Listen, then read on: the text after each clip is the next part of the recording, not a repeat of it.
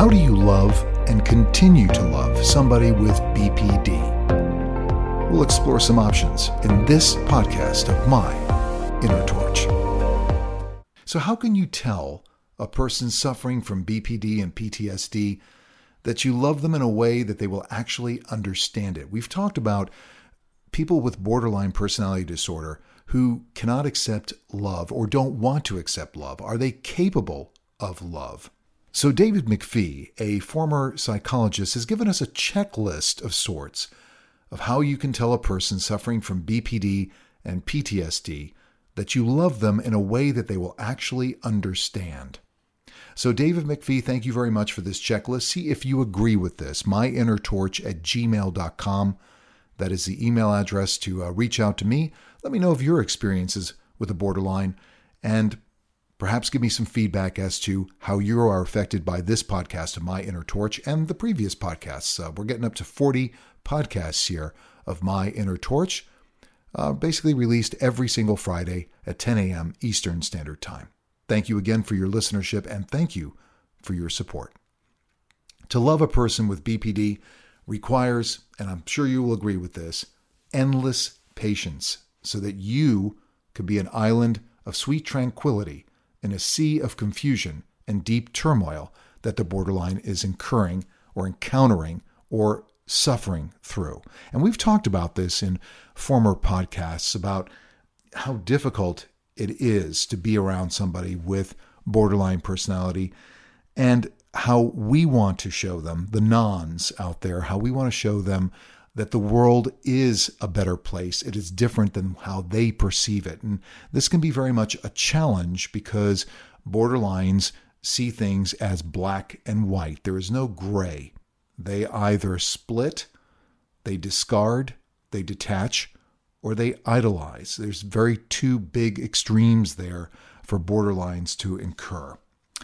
Also, you need a sense of self that is strong enough not to take your BPD loved one too seriously. Now, that's an interesting point because when you're dealing with somebody who is borderline, you know that you're going to deal with either you're going to deal with extremes.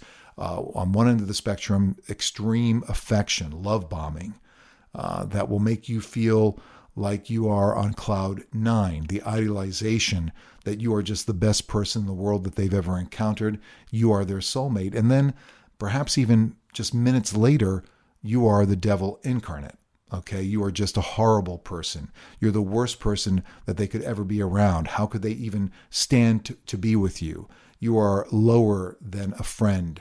You are somebody who they don't like and they don't want to be around. So a sense of self, a strong sense of self, is definitely something that we have to have. And inherently, we don't have a strong sense of self. And this is why we find ourselves in a relationship with a borderline. Most of us don't have a strong sense of self. We are hoping to find that in our relationship. And that is extremely difficult to develop and find when you're dealing with somebody who is borderline. Number 3, and this is an interesting one that David McPhee says, is not taking anything personally because it's not. Now, that's hard to do because when a borderline is raging at you, it's hard not to take it seriously. It's hard not to take it to heart. It's hard to, for lack of a better term, disassociate yourself. Take yourself out of the moment, split yourself, literally splitting yourself. And the person who's taking the rage and the person who understands the rage and who doesn't necessarily agree with it.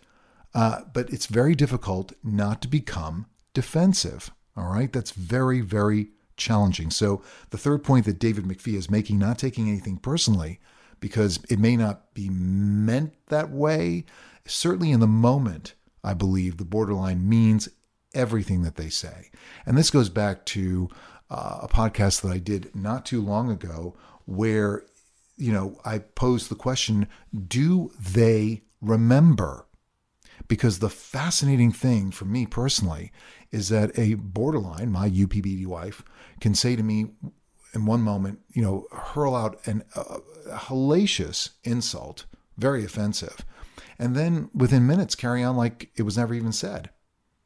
So it's like they're stabbing you in the back and the knife is in your back, and then they're standing in front of you acting like nothing ever happened.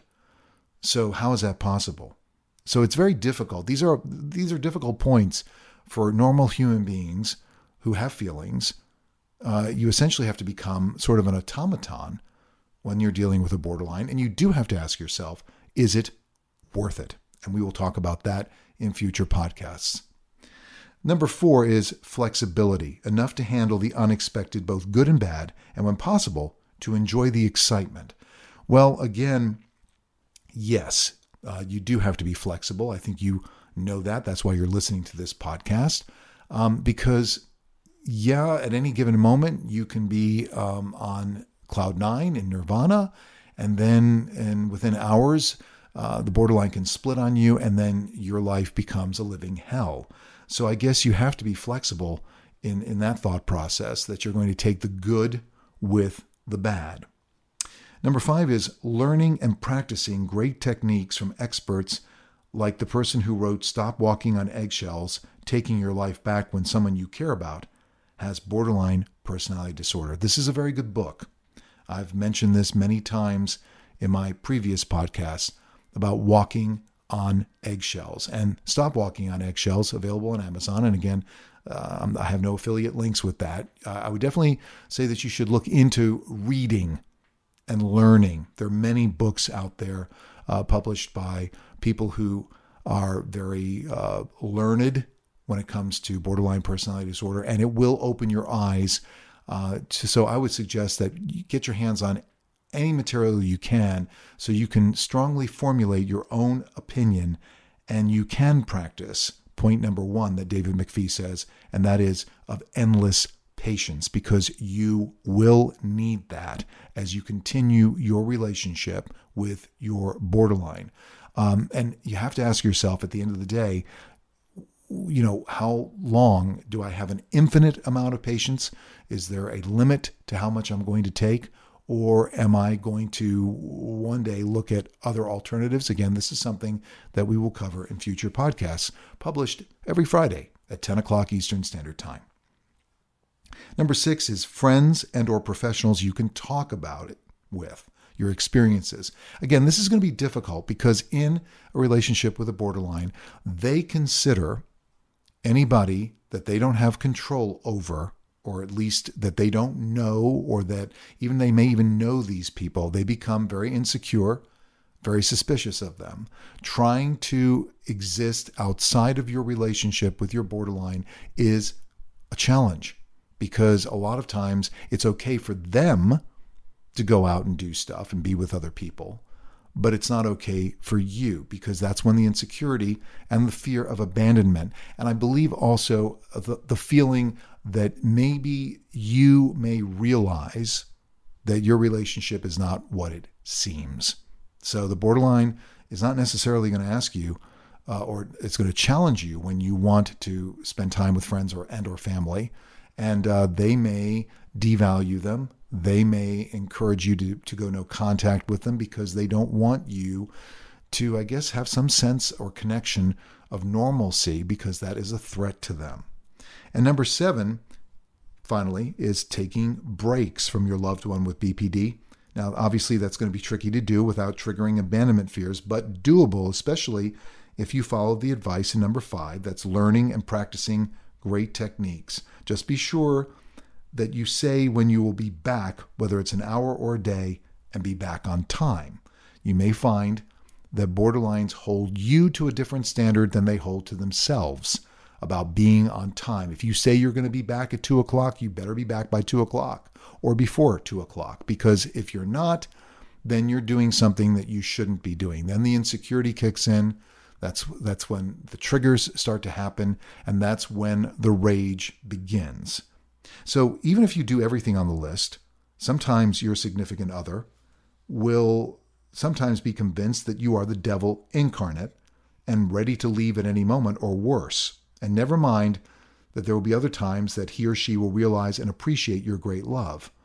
Now, David McPhee ends by saying, please remember that folks with BPD do get better, that therapy works, and that it all takes time but can be really worth it if you're up to the task. Well, that's where I take David or Dr. McPhee to task on that, because I don't know if people with BPD get better. I would like to be able to tell you that they do, but in my experience, and it's been 20 years, I honestly don't see a heck of a lot of improvement in my BPD wife.